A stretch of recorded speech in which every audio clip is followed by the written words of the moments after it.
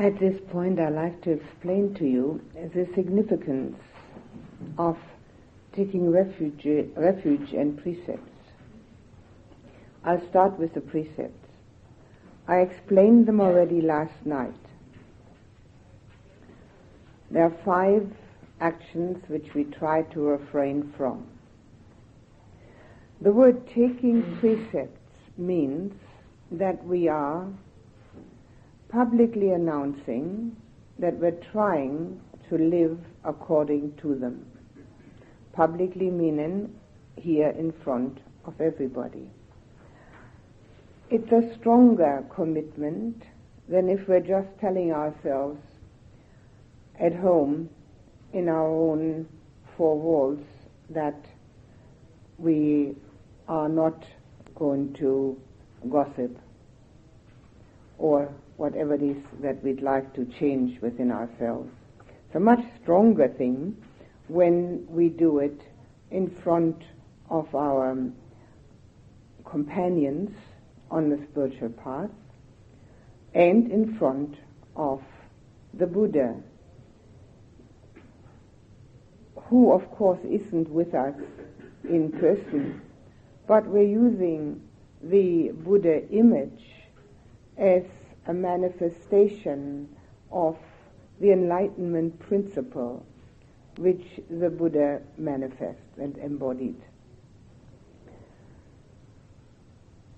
These 5 precepts which we commit ourselves to observe are training.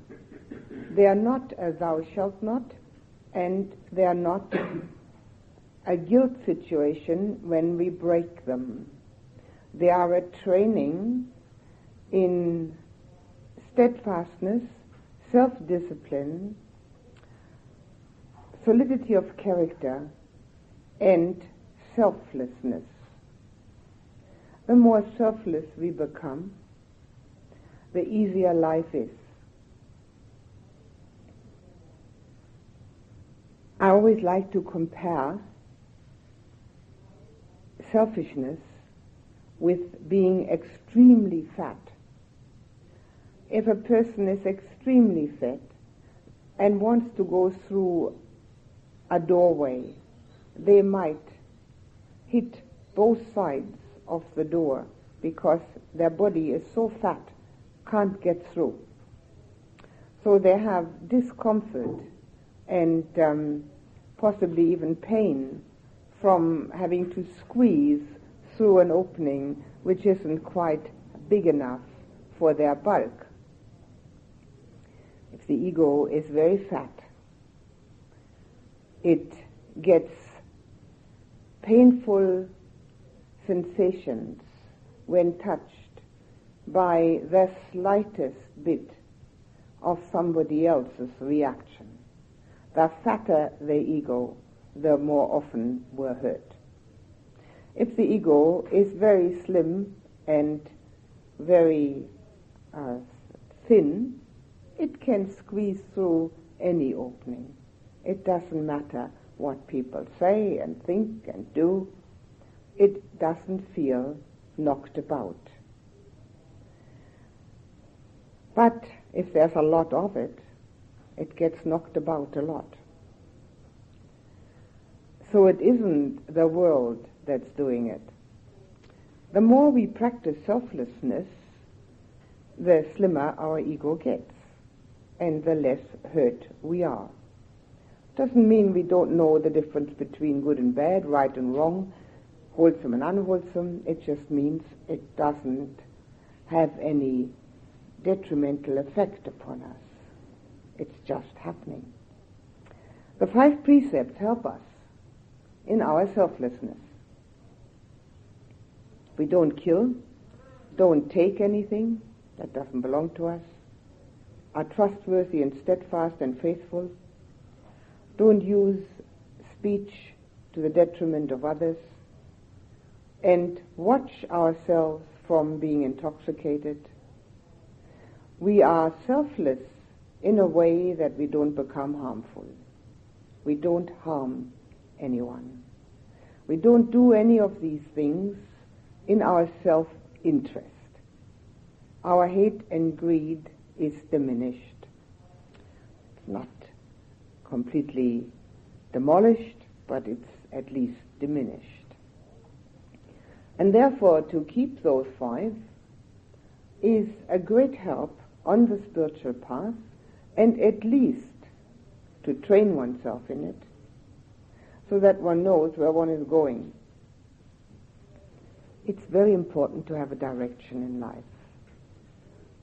There is no better direction than spiritual emancipation, which requires moral purification. Without it, it doesn't exist. If we break any of the precepts, and are aware that we just have done so, as I mentioned the other evening, one takes it again by oneself to oneself. If there happens to be monk or nun around, one wants to do it in a formal manner, that's fine. But one can do it quite informally. In fact, in Buddhist countries, people take these precepts at every opportunity. They take them sometimes 2, 3 times a week, and some people take them every morning. It's like a New Year's resolution, which we have to take again on the 2nd of January. It doesn't last, does it? I'll never smoke again till day after tomorrow. It's the same with this. We have to do it again. We are short of memory and short of willpower. That's the way human beings are. Nothing wrong with it, except that we could change it. So we have to remind ourselves. And that's a very good thing to do, to remind ourselves.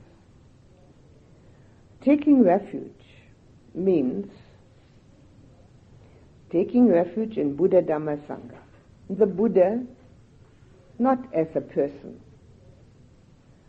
as the great teacher who left the legacy of the Dhamma and did embody the enlightenment principle. So, in effect, we are taking refuge in the enlightenment principle, which is available to all of us. We've got the seed within. And if that sounds as too big an undertaking, it certainly will have the connotation of letting go of all problems and difficulties. And that kind of direction in life, not with indulgence, but through wisdom, should be appealing to practically everyone. The refuge, taking of refuge, means that we first of all recognize the fact that this enlightenment principle exists and exists within us, and that we are aware of the fact that it's protective. To take refuge means to find protection. It's impossible to find protection in the world. I always say that the biggest buildings in any of the major cities are the insurance companies. People are trying to find protection in an insurance company. How? By getting some money paid out when they're dead. Wonderful idea.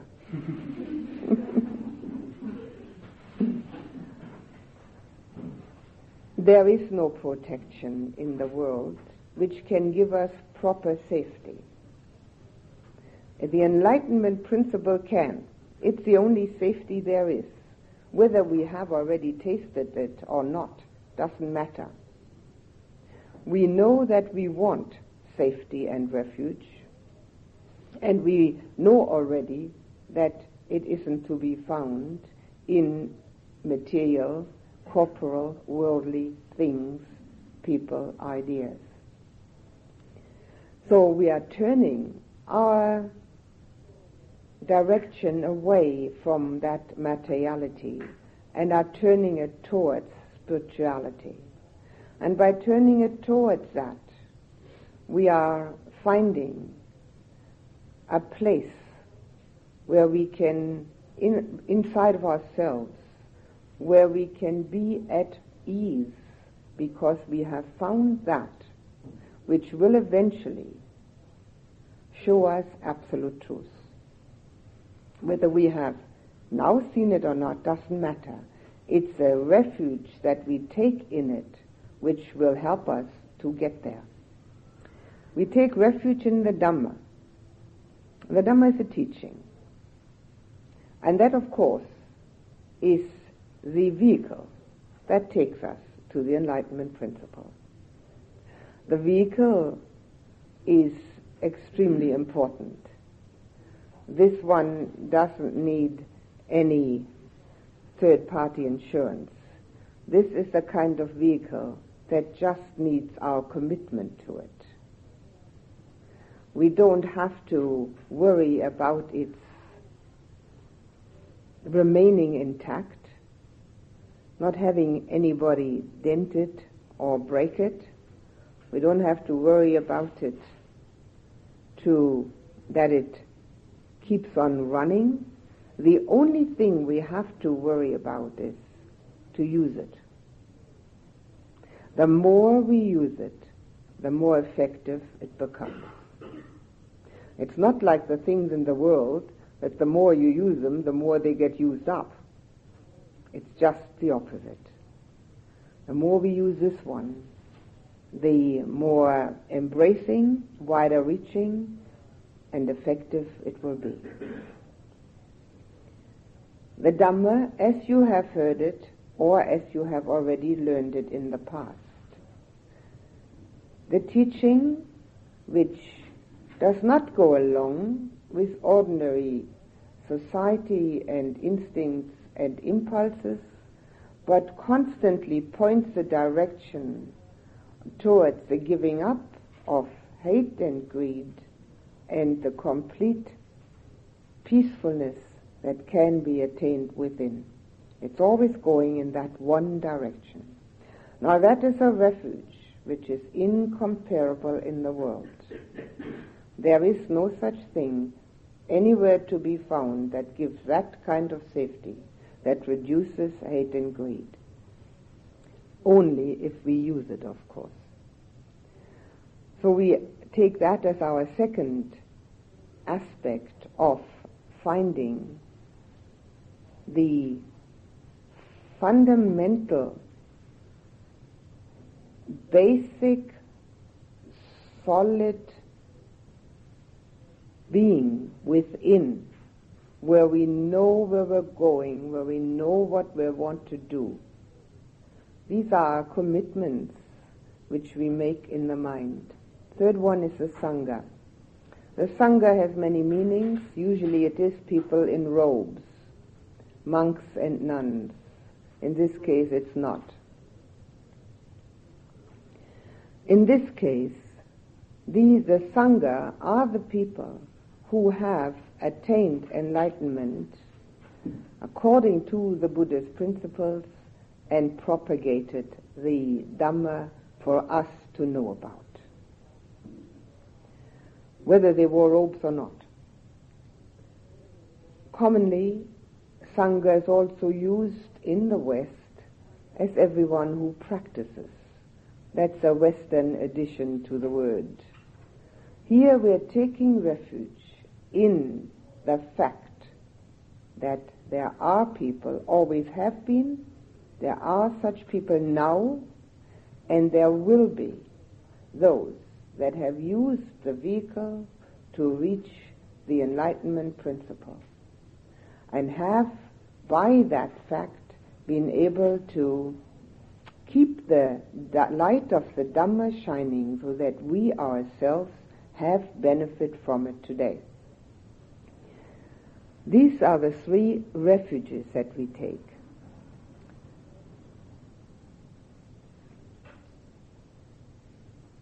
we take each one 3 times. And that's also an interesting aspect. That's a traditional Orthodox way of doing it, to do things 3 times. It's an Indian habit that if you ask the teacher 3 times, he must answer, because it means that you're sincere. Now, even in the Buddha's time, people would ask all sorts of outlandish questions which had nothing to do with enlightenment principle, with what the Buddha had talked about, nothing at all. They were just questions that came out of their own skeptical doubt or in order to trip the Buddha up. He had 4 ways of answering questions. The first way was to say yes or no. The second way was to elaborate and give a discourse on it, an explanation, analysis. The third way was with a counter question. And the fourth way, by keeping silent.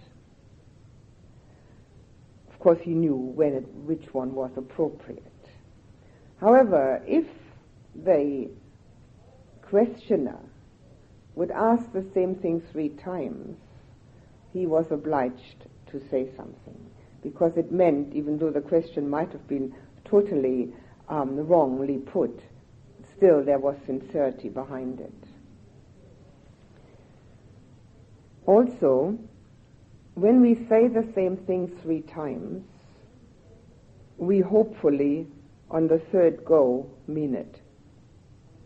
It's very often that we use traditional words in a parrot fashion. We just repeat them. 3 times makes it more meaningful.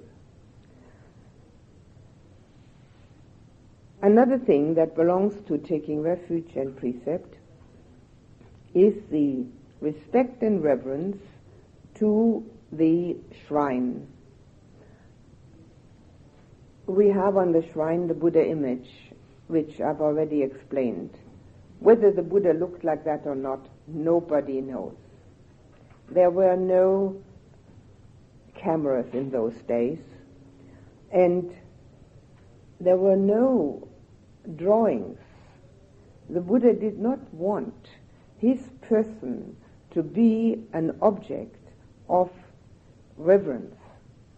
He wanted the Dhamma to be the object of reverence, because he said, when you see me, you will see in me the Dhamma. In other words, don't go for the person.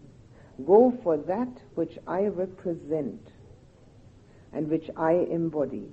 The enlightened person becomes the Dhamma. So there was no likeness of the Buddha made ever until 300 years, a little more, after his death. So every artist is left to his own devices and naturally uses the cultural and social aspects of his own country to depict the Buddha. When I was in England and went to a Buddhist center, for the first time I saw the Buddha depicted as an Englishman.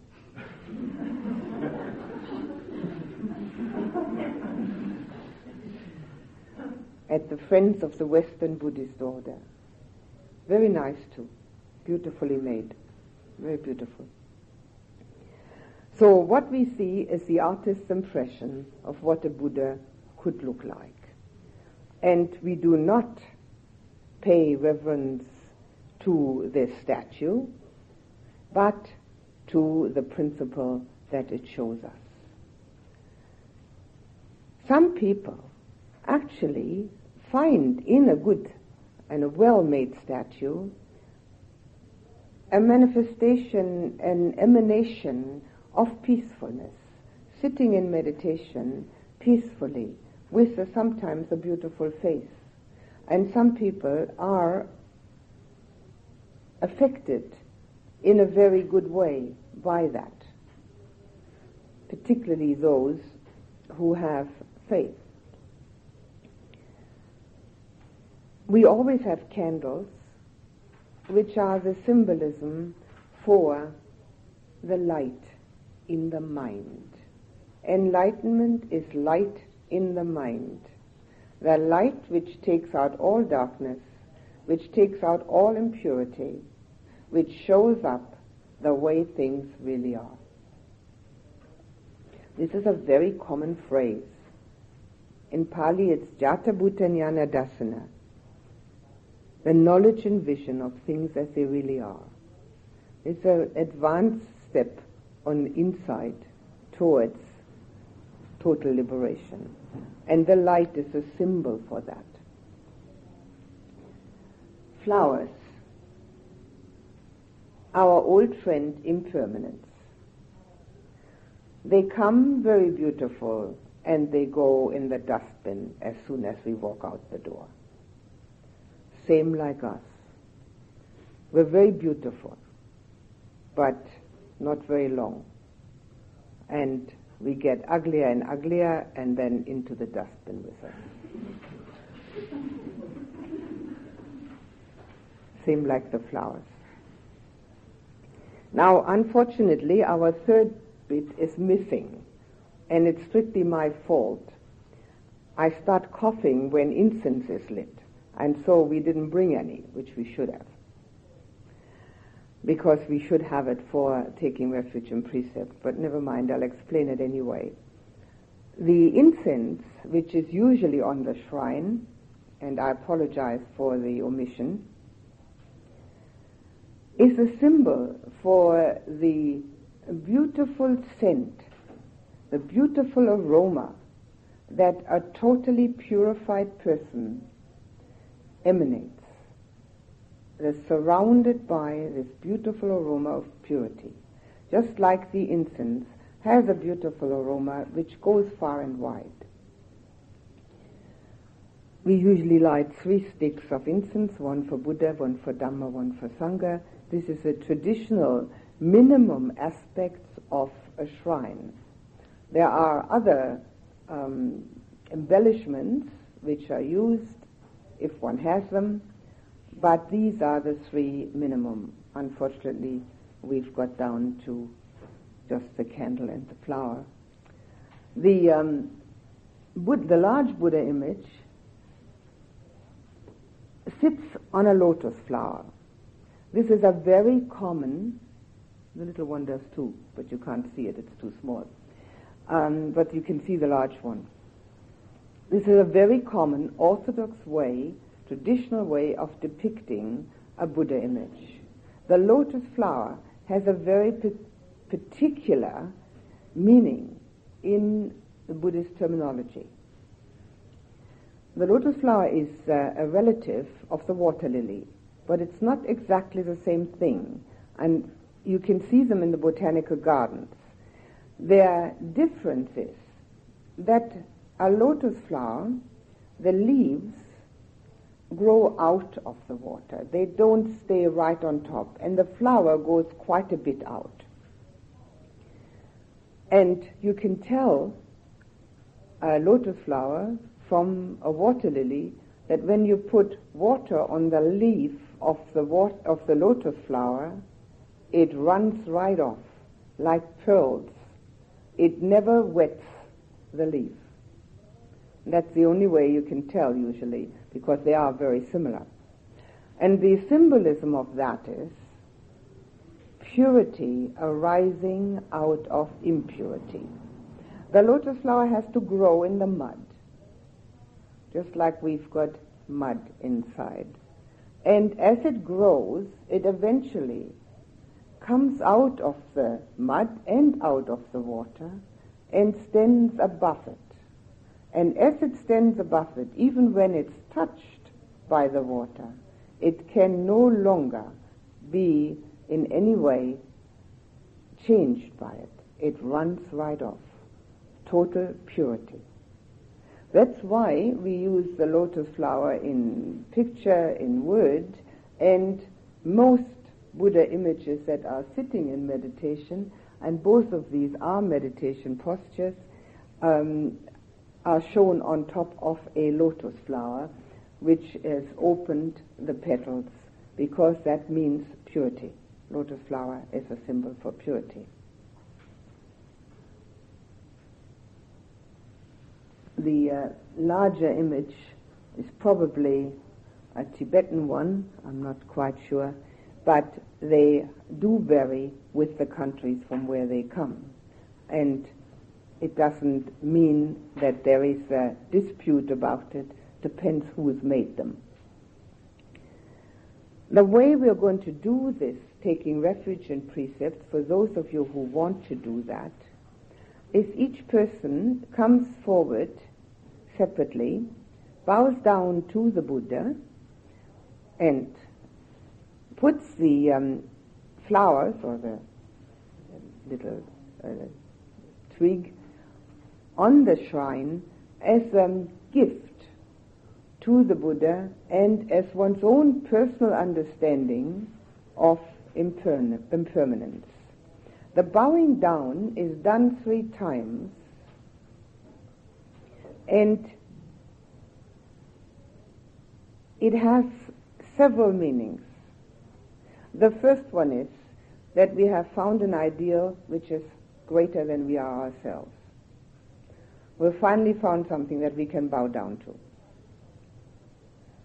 That's probably the most important thing. It also means the commitment. I'm committing myself to training, to practice. It means reverence and respect for the greatness of the teacher and the greatness of the teaching. And with that can arise devotion. If that does arise, it means love. And if one doesn't love one's own spiritual path, one might as well forget about it. It won't work.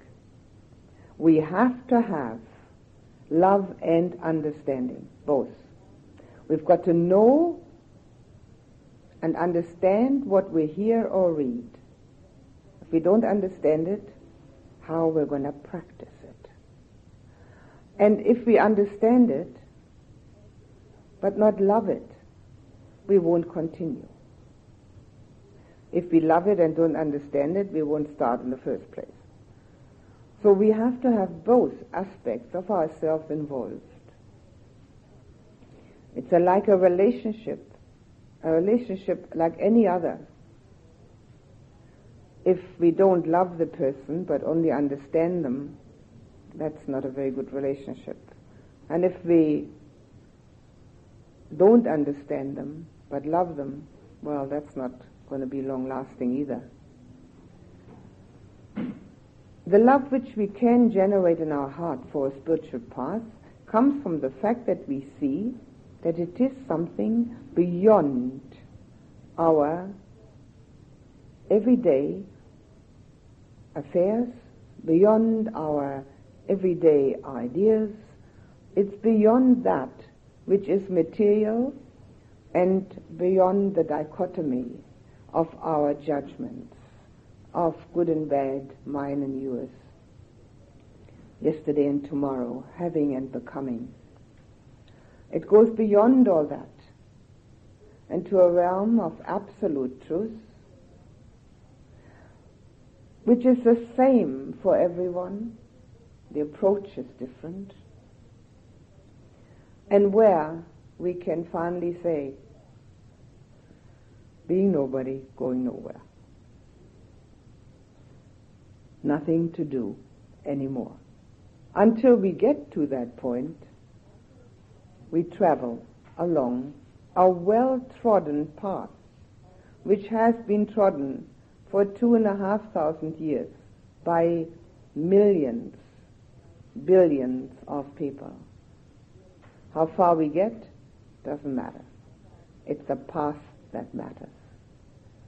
So the love that we generate in our heart helps us greatly to continue on this path.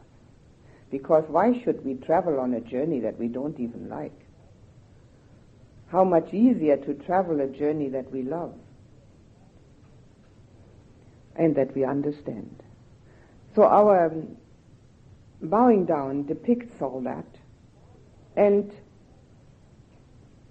we call it the 5-point prostration because we put 5 points of ourselves on the floor.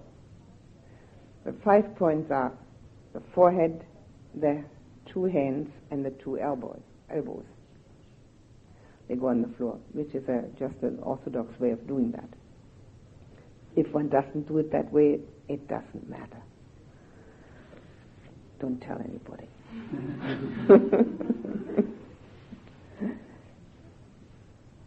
We also, sometimes, I always do it, after having bowed down 3 times, put the hands like this to forehead, mouth, and heart, which is thought, speech, and action. Our 3 doors.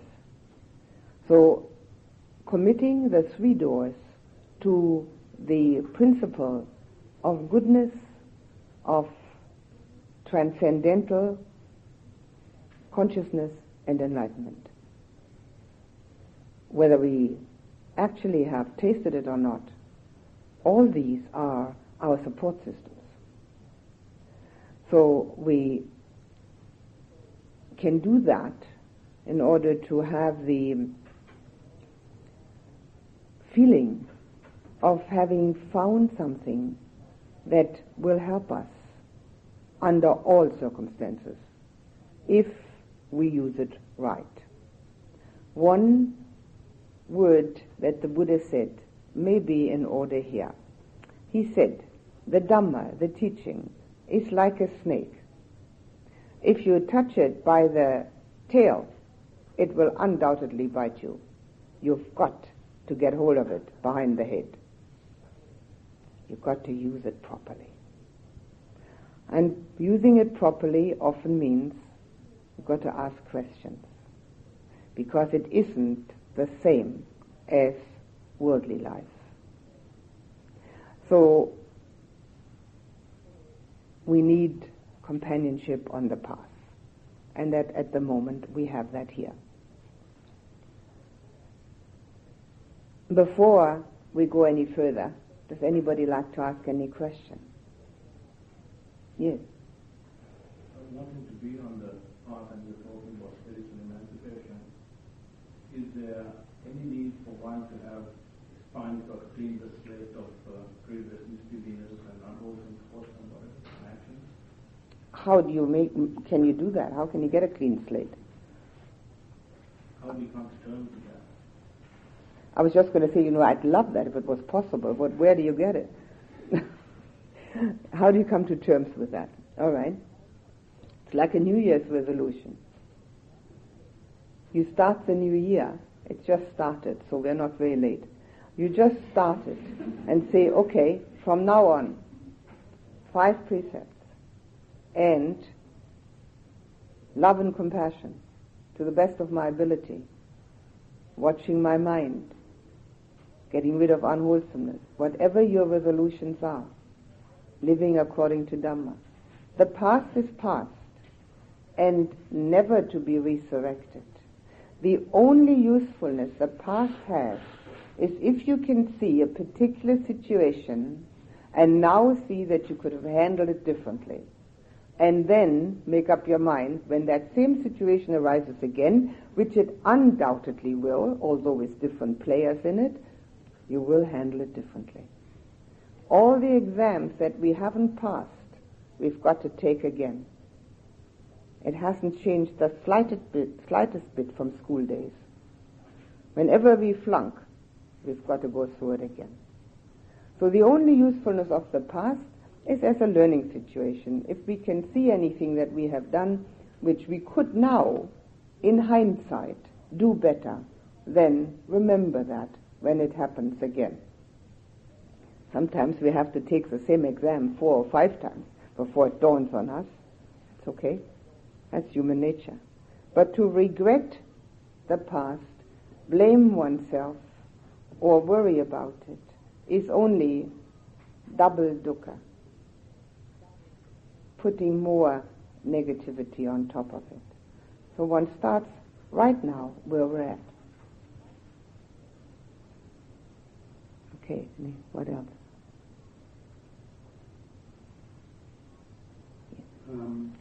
The first precept, not to Kill, is that implies that we don't eat any flesh. No, eating and killing is not the same thing. It's up to you to decide that, what you want to do. Every person has to decide that for themselves. But killing is the act of killing. But indirectly It's a direct act of killing. We don't go into indirect acts. It's the direct act of lying. It's a direct act of unfaithfulness. It's a direct act of stealing. It's a direct act of getting drunk. It's not indirect. It's not because somebody else is getting drunk. It's you are getting drunk or not getting drunk. It's a direct act of killing. The indirectness comes into play when we talk about right livelihood, which is one of the factors on the Noble Eightfold Path, but not one of the precepts. So right livelihood would not be to be a person in the abattoir. It's not right livelihood, but that is not in question here. But whether one wants to be a vegetarian or not is one's own personal responsibility. It's not in that aspect of the precept. Okay? one other one. A glass of wine with dinner. The last one, what? At dinner? A glass of wine with dinner. A glass of wine at dinner, yes. Well, I always like to compare that with being a little bit pregnant.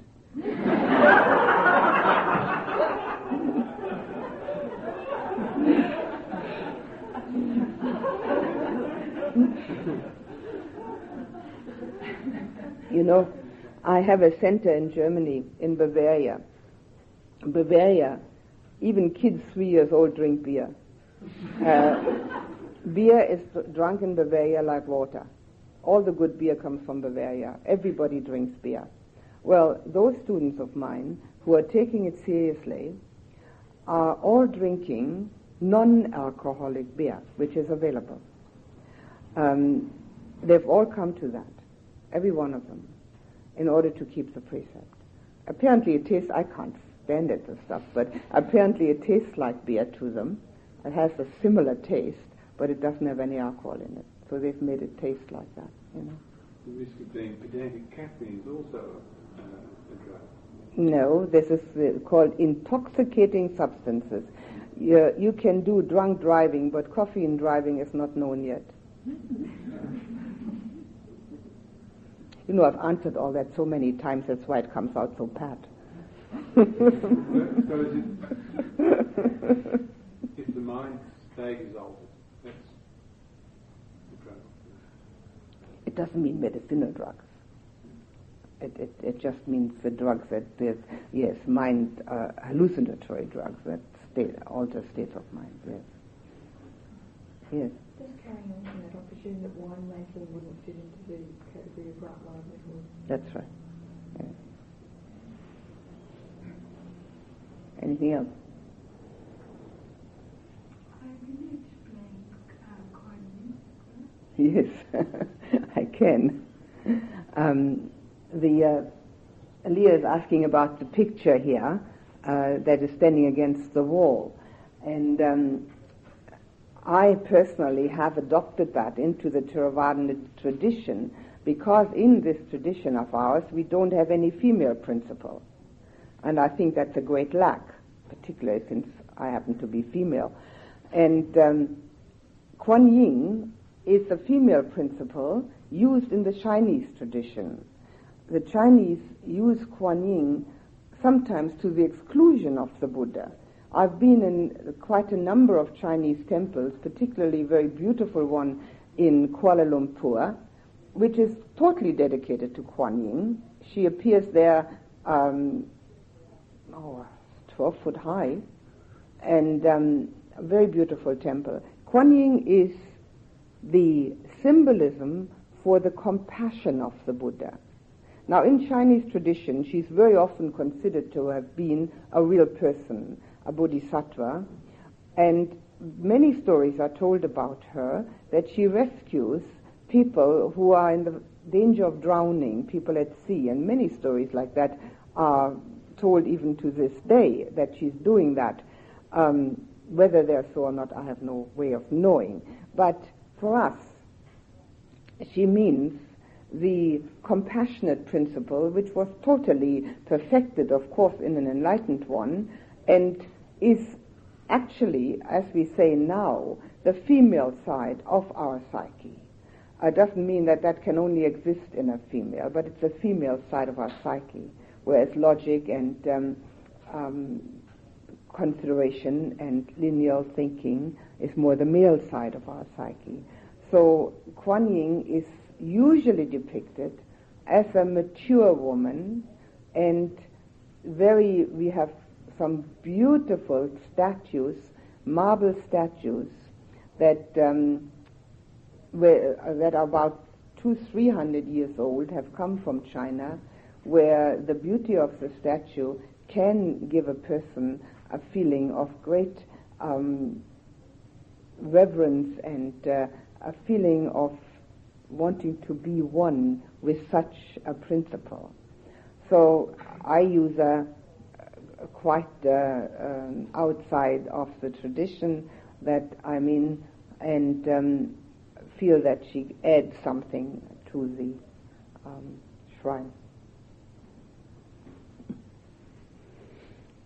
Doesn't it also mean the bodhisattva principle in that kind of Buddhism means that salvation can come through the help of the Buddha rather than the Theravada method where you are working for your own salvation gradually? The salvation can come through the help of the Buddha instantaneously? Which means it undercuts the whole Buddhist idea of the spiritual path. No, it doesn't. No, it doesn't. We are all trying to get enlightened through the help of the Buddha because he gave us the Dhamma. But the grace principle does not exist, not even in Mahayana Buddhism. No. You've got to do it yourself. And if you discuss this with Christian practitioners, by which I mean more cloistered nuns with whom I've had many discussions, Dominican and Carmelite, and also monks who are very Christian monks who are really practicing. The grace principle does not mean that somebody's going to do it for you. That's a misunderstanding. The grace principle means that you are opening your heart to the what they call the Godhead, which then fills you with the ability to take in something beyond the everyday and ordinary understanding.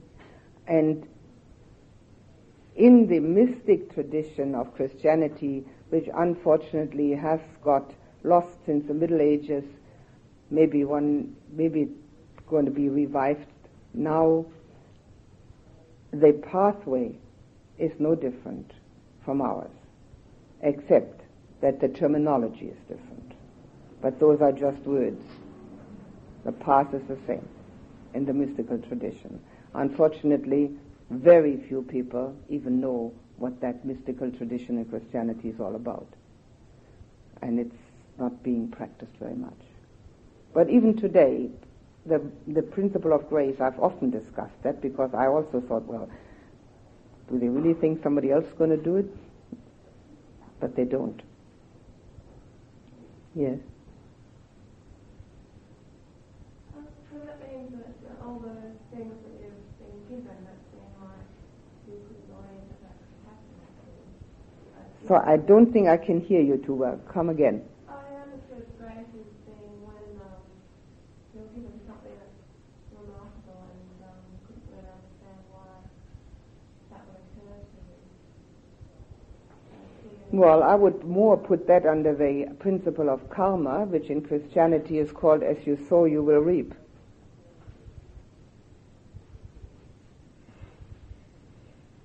Whatever you get, it is a result of a cause, and the cause lies within you. So it's as you sow, you will reap.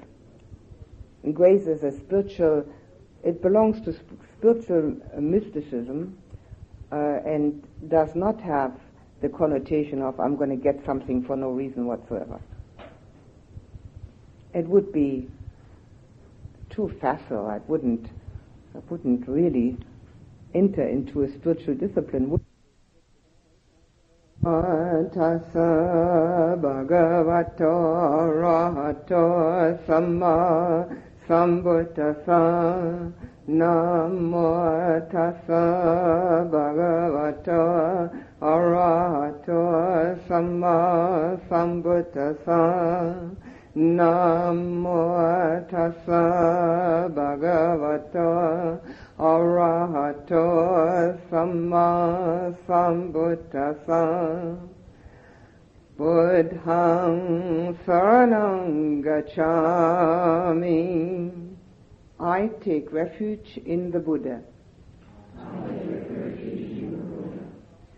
Dhammang saranang gacchami. I take refuge in the Dhamma.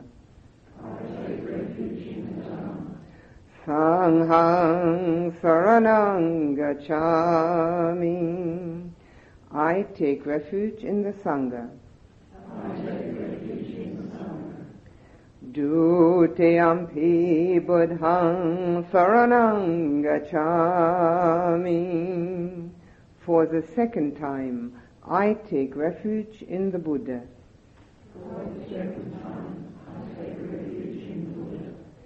Dutiyampi dhammang saranang gacchami.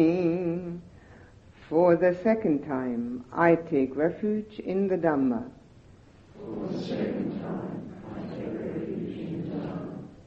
Dutiyampi sanghang saranang gacchami. For the second time, I take refuge in the Sangha.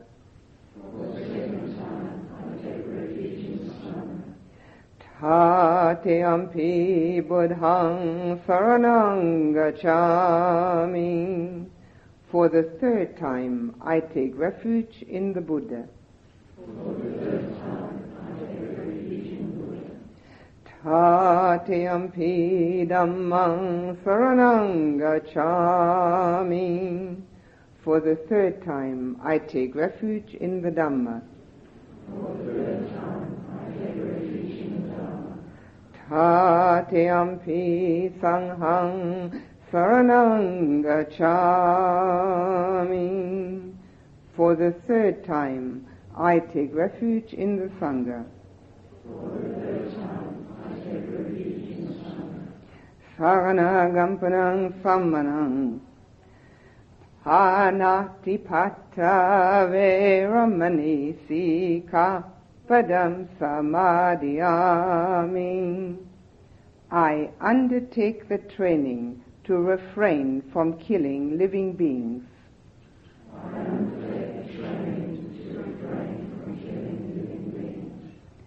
Adina dana veramani sika padam samadhiyami. I undertake the training to refrain from taking what is not given.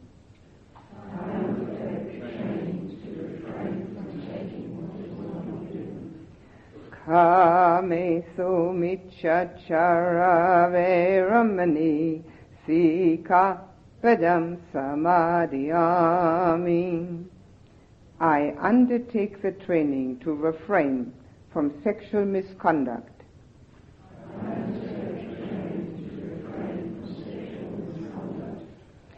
Musavara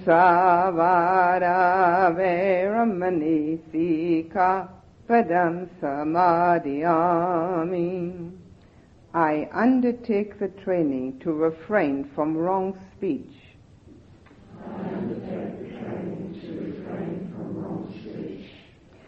Sura Miriam Japamadhatana Veramani Sika Padam Samadhyami. I undertake the training to refrain from intoxicating drugs and drink. I undertake the training to refrain from intoxicating drugs and drink. Tisaranena sadhim pancha silang dhammang sadukang surakitang katva pamadena sampadeta. That means, may the taking of refuge and precept bring you happiness and peace and help you on your spiritual path.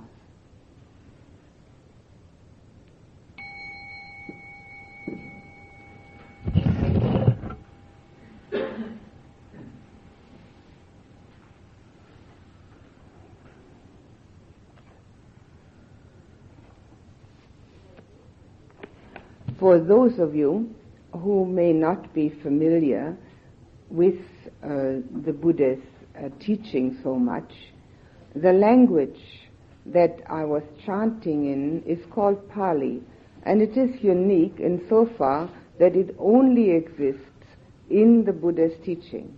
There is no other record or reference to Pali except in the Pali canon, which contain the teachings of the Buddha.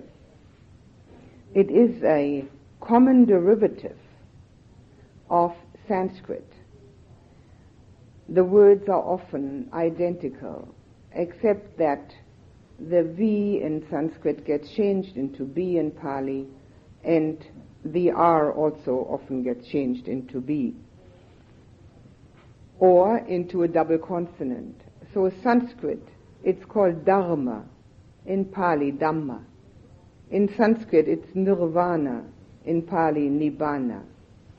In Sanskrit, it's Karma. In Pali, Kamma. It is supposedly the language of the common people at the time of the Buddha, and the scholars say that it wasn't called Pali, it was called Magadha, which was the area where the Buddha lived.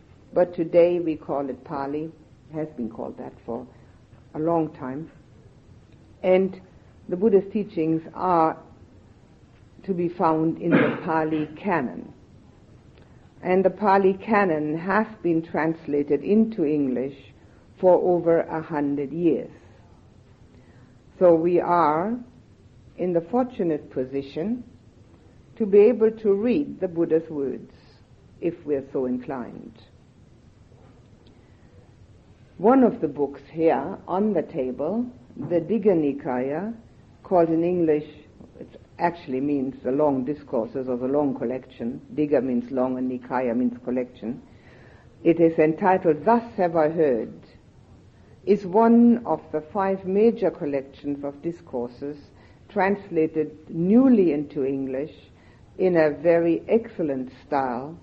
The person who translated it was, until his retirement, a professor of English in England and also a professor of Pali and Sanskrit. One of the best translators we have today. So that is the, as far as I remember, the only one of the books that actually contains the Buddha's words. The other books are about the Buddha's words.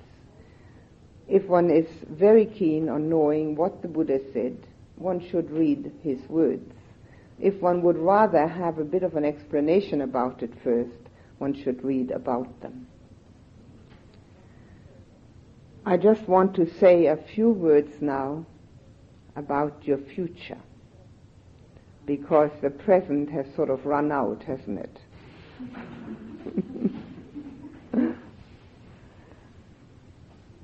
If you want to continue meditating, and if you want to continue to have contact with the Dhamma, you need group support.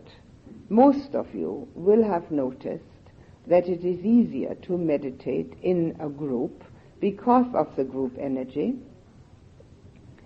and the Dhamma which goes so against everything that we're used to, needs a bit of an effort to learn, to make one's own. Again, one is helped by the group energy. However, if one really means it seriously, one needs to meditate every day. Everybody has time to eat 3 meals a day. Everybody has time to go to bed and sleep. Everybody has time to take a shower and wash their clothes. That's all very well, looking after the body. But I'm sure you have noticed in the past 3 days that we also consist primarily of mind. That when the body aches, it's the mind that's reacting. So we have to do the same thing for the mind, give it some care.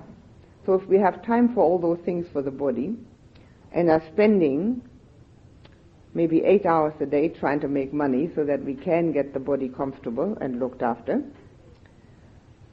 we will find time, if we want to sit down and meditate.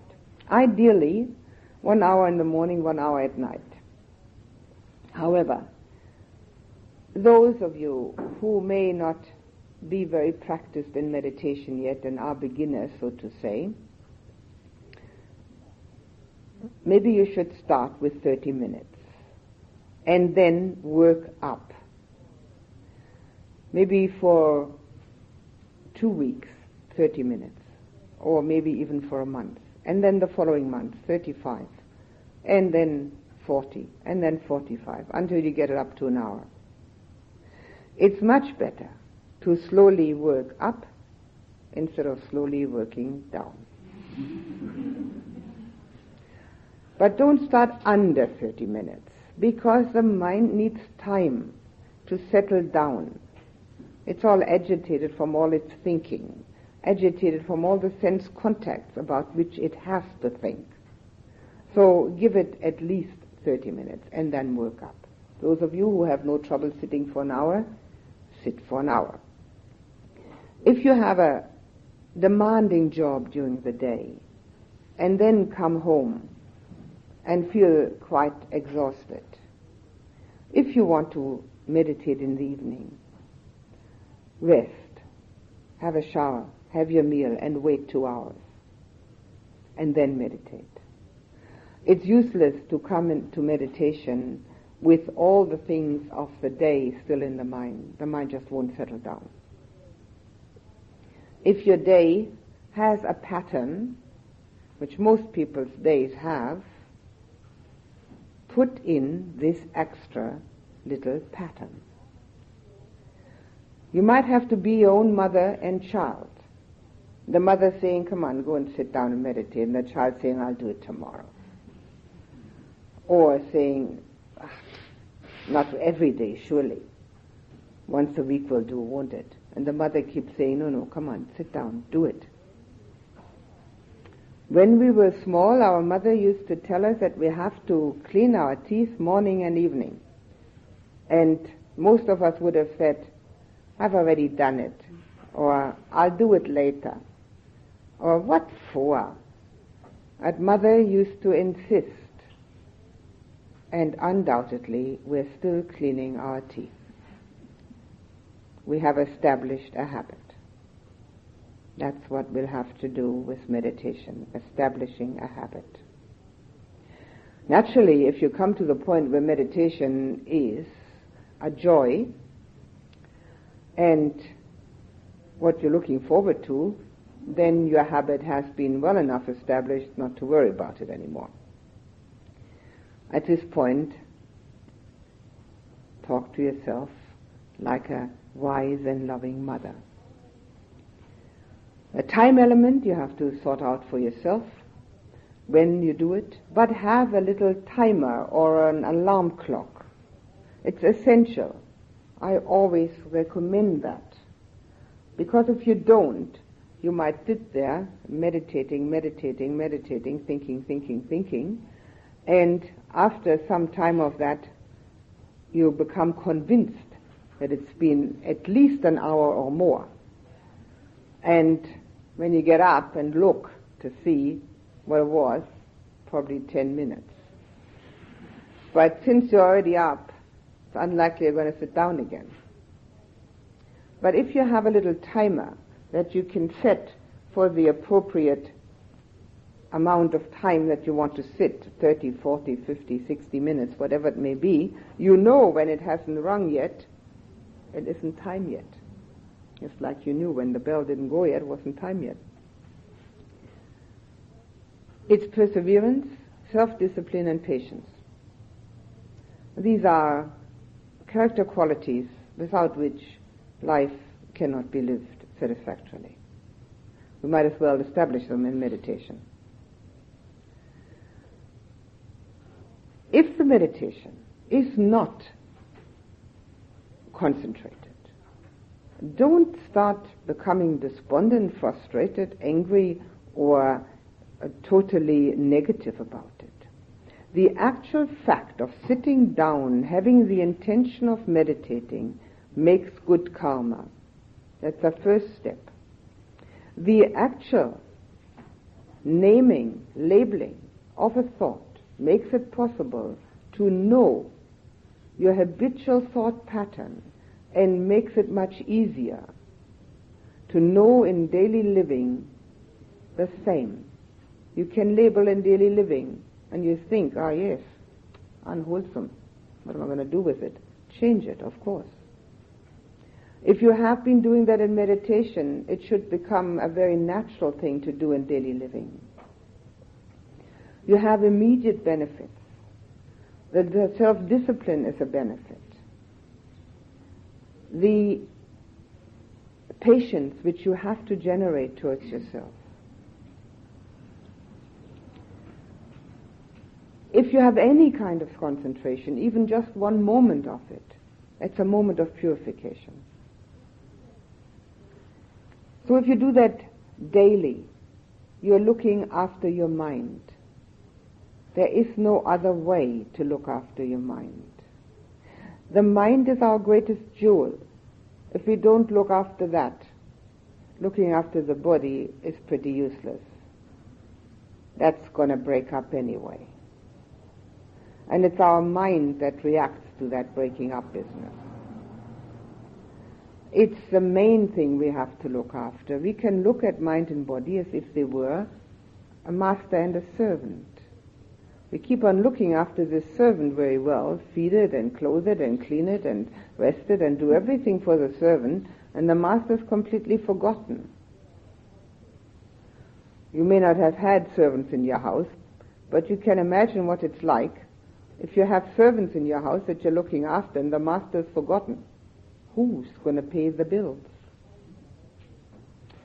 The household becomes chaotic. Certainly the servants should be looked after, but the master has to have at least equally good treatment. A shade better wouldn't hurt. Group energy and group support. If you haven't got a particular group within your near neighborhood, the Buddhist Society at 226 Mary Street in Richmond has group meditation every Monday evening and every Sunday morning. Monday evenings at 8, correct? And Sunday mornings at 8:15. On Sunday morning after the 8:15 sit, there's a group discussion, which is usually very interesting. On Thursday nights, people go there and listen to a Dhamma talk on a tape if there's no teacher there. There you have at least the group support. If you live too far away to get to Richmond and you don't know anyone in your particular area that is having a group, you start one. to our group. And you'll find, most likely, I'm sure that it's actually very certain, more people than you thought that would be interested to come. Once a week, Saturday afternoon, Sunday afternoon. Have a meditation, then have a cup of tea together, and maybe discuss something that you have read or thought about during the week which has helped you in more understanding, in the growth of the Dhamma. Anyone can do that. You don't have to have a leader or a teacher. You do it together. That's what they do on Sunday mornings at the Buddhist Society. I personally hope to be back here next January in Melbourne, teaching at the Buddhist Summer School again, which will take place from 12 to 17 January next year at the university again, just like it did this year. And after that, I'll be at the Buddhist Society in Mary Street. Maybe not in Mary Street. Maybe somewhere bigger and better. And hopefully we have a Australia Day weekend retreat again at the end of January. If you intend to come, practice meanwhile so that you can tell me wonderful stories, how marvelous the meditation has been, and that at the bottom of your sheet it's going to say daily, twice, once a week with a group, never failing. Rather than what it said this time. It's very easy to fall by the wayside. It's much easier to let go than to continue. The easy things usually don't bring the benefits. It's the harder things that bring us the great results.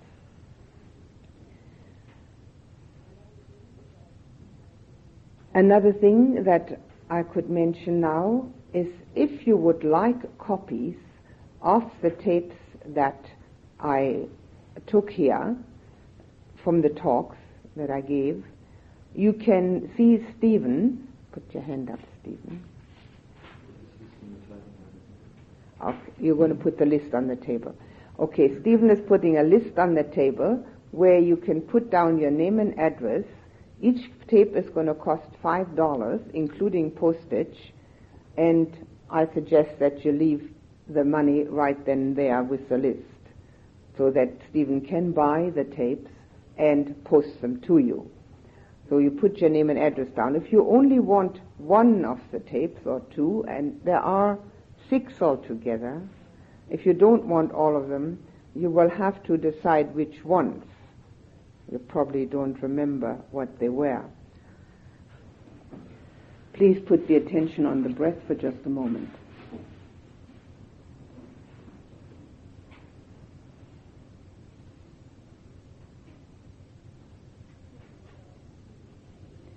Think of yourself as a meditator, as a person on the spiritual path.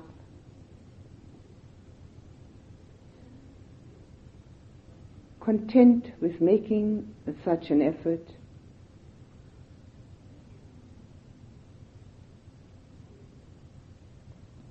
Appreciating the discipline you have imposed upon yourself. Realizing the strength that you have.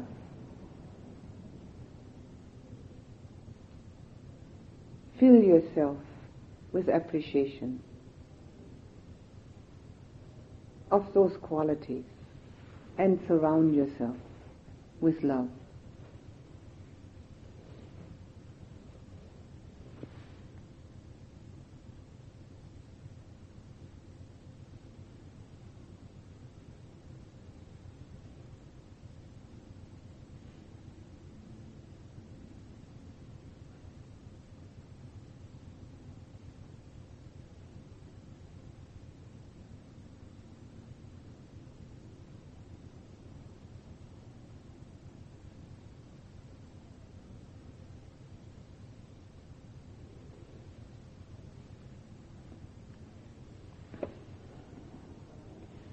direct your attention to the person sitting nearest you in this hall.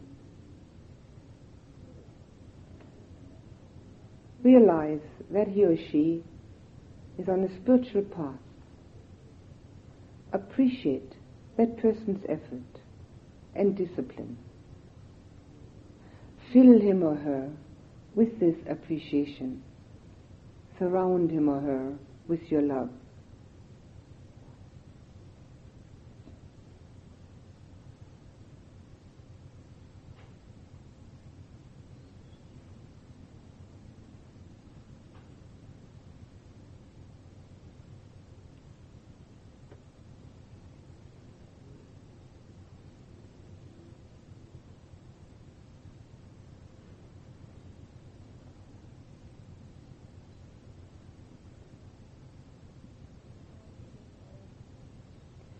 Now think of all the people who are assembled here as being on a spiritual path,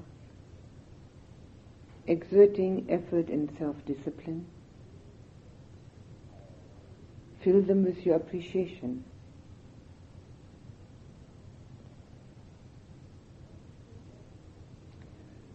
And with your gratitude that they are supporting you in this effort, and surround them with your love.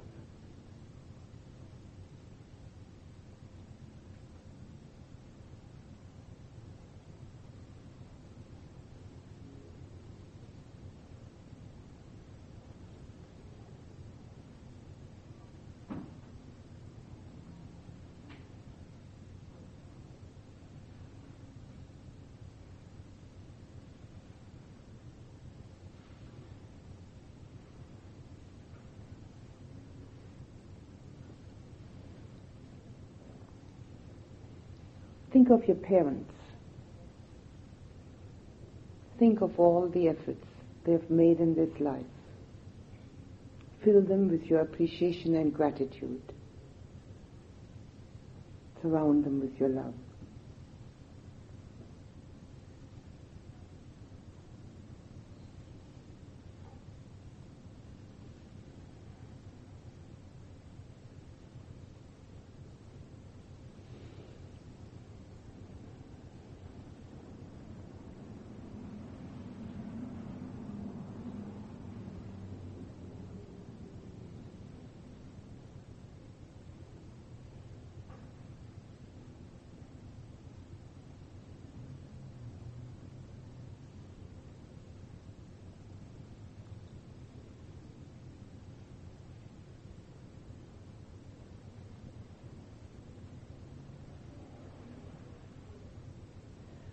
Think of your near and dear ones. Remember all the efforts that they're making. Fill them with your appreciation and with your gratitude that they are part of your life. Embrace them with love.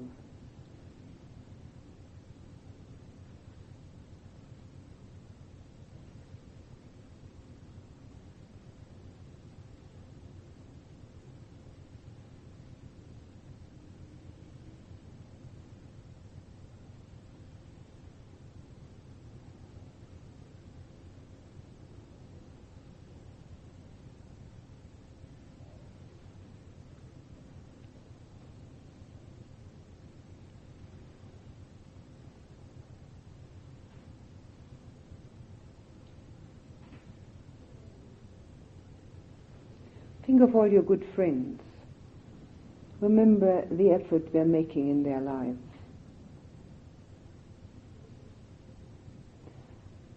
Fill them with your appreciation and your gratitude that they are your friends, and embrace them with your love.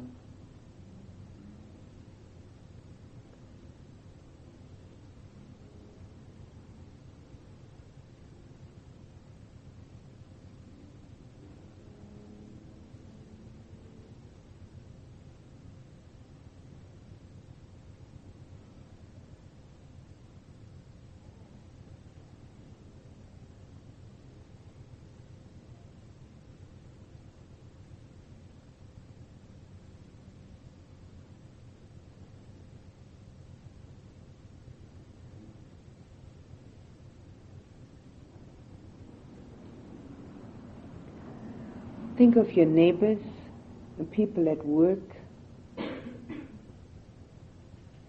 people you meet in the shops, offices.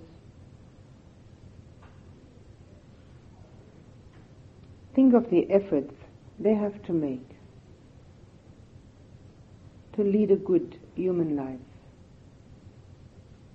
Fill them with appreciation and give them your gratitude that they are part of your life, making it richer, more expansive through their presence. Surround them with love.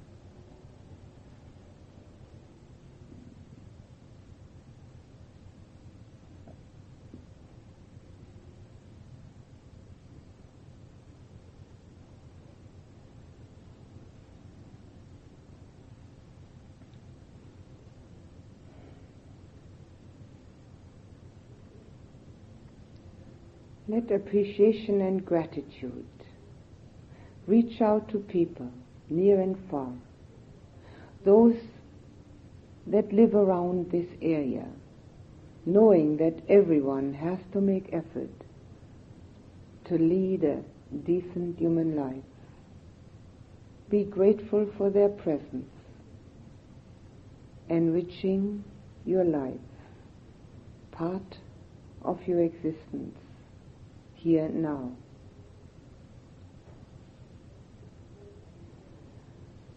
Let it go further and further, your heart that opens to people everywhere with appreciation and gratitude and love.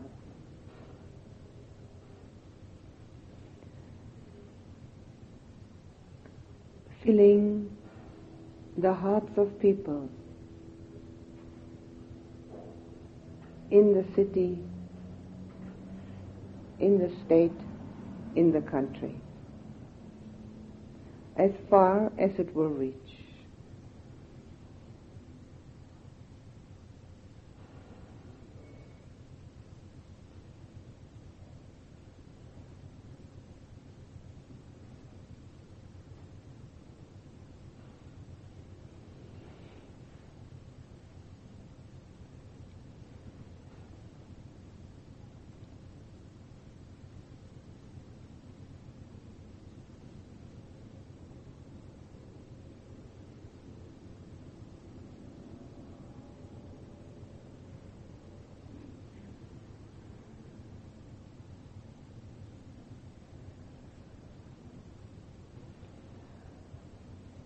And put your attention back on yourself.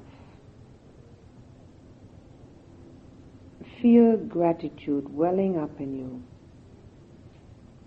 for the ability and opportunity of practicing the spiritual path, which takes the mind to a growth consciousness which will bring peace. Let this gratitude well up in you, the appreciation for your own effort.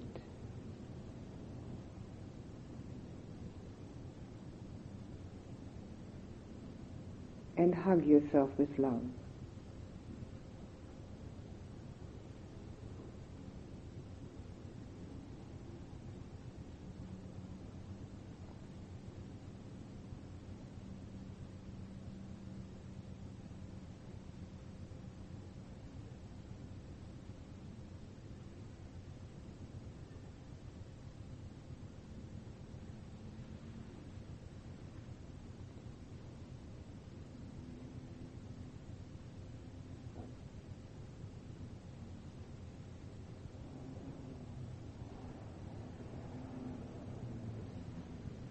We share the merits of this meditation retreat with all our teachers, our parents, our loved ones, our friends and our enemies. We share the merits with those who have helped to organize it, with the cooks who've kept us alive,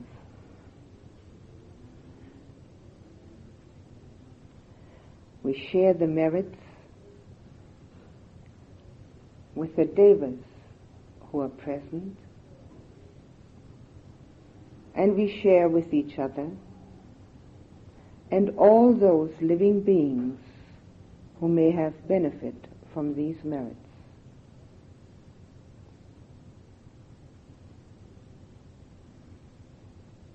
May beings everywhere have happiness and peace. I now officially end this meditation retreat.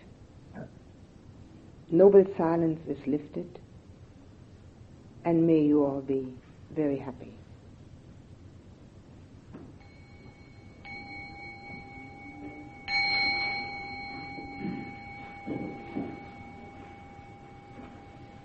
There are many ways of making good karma.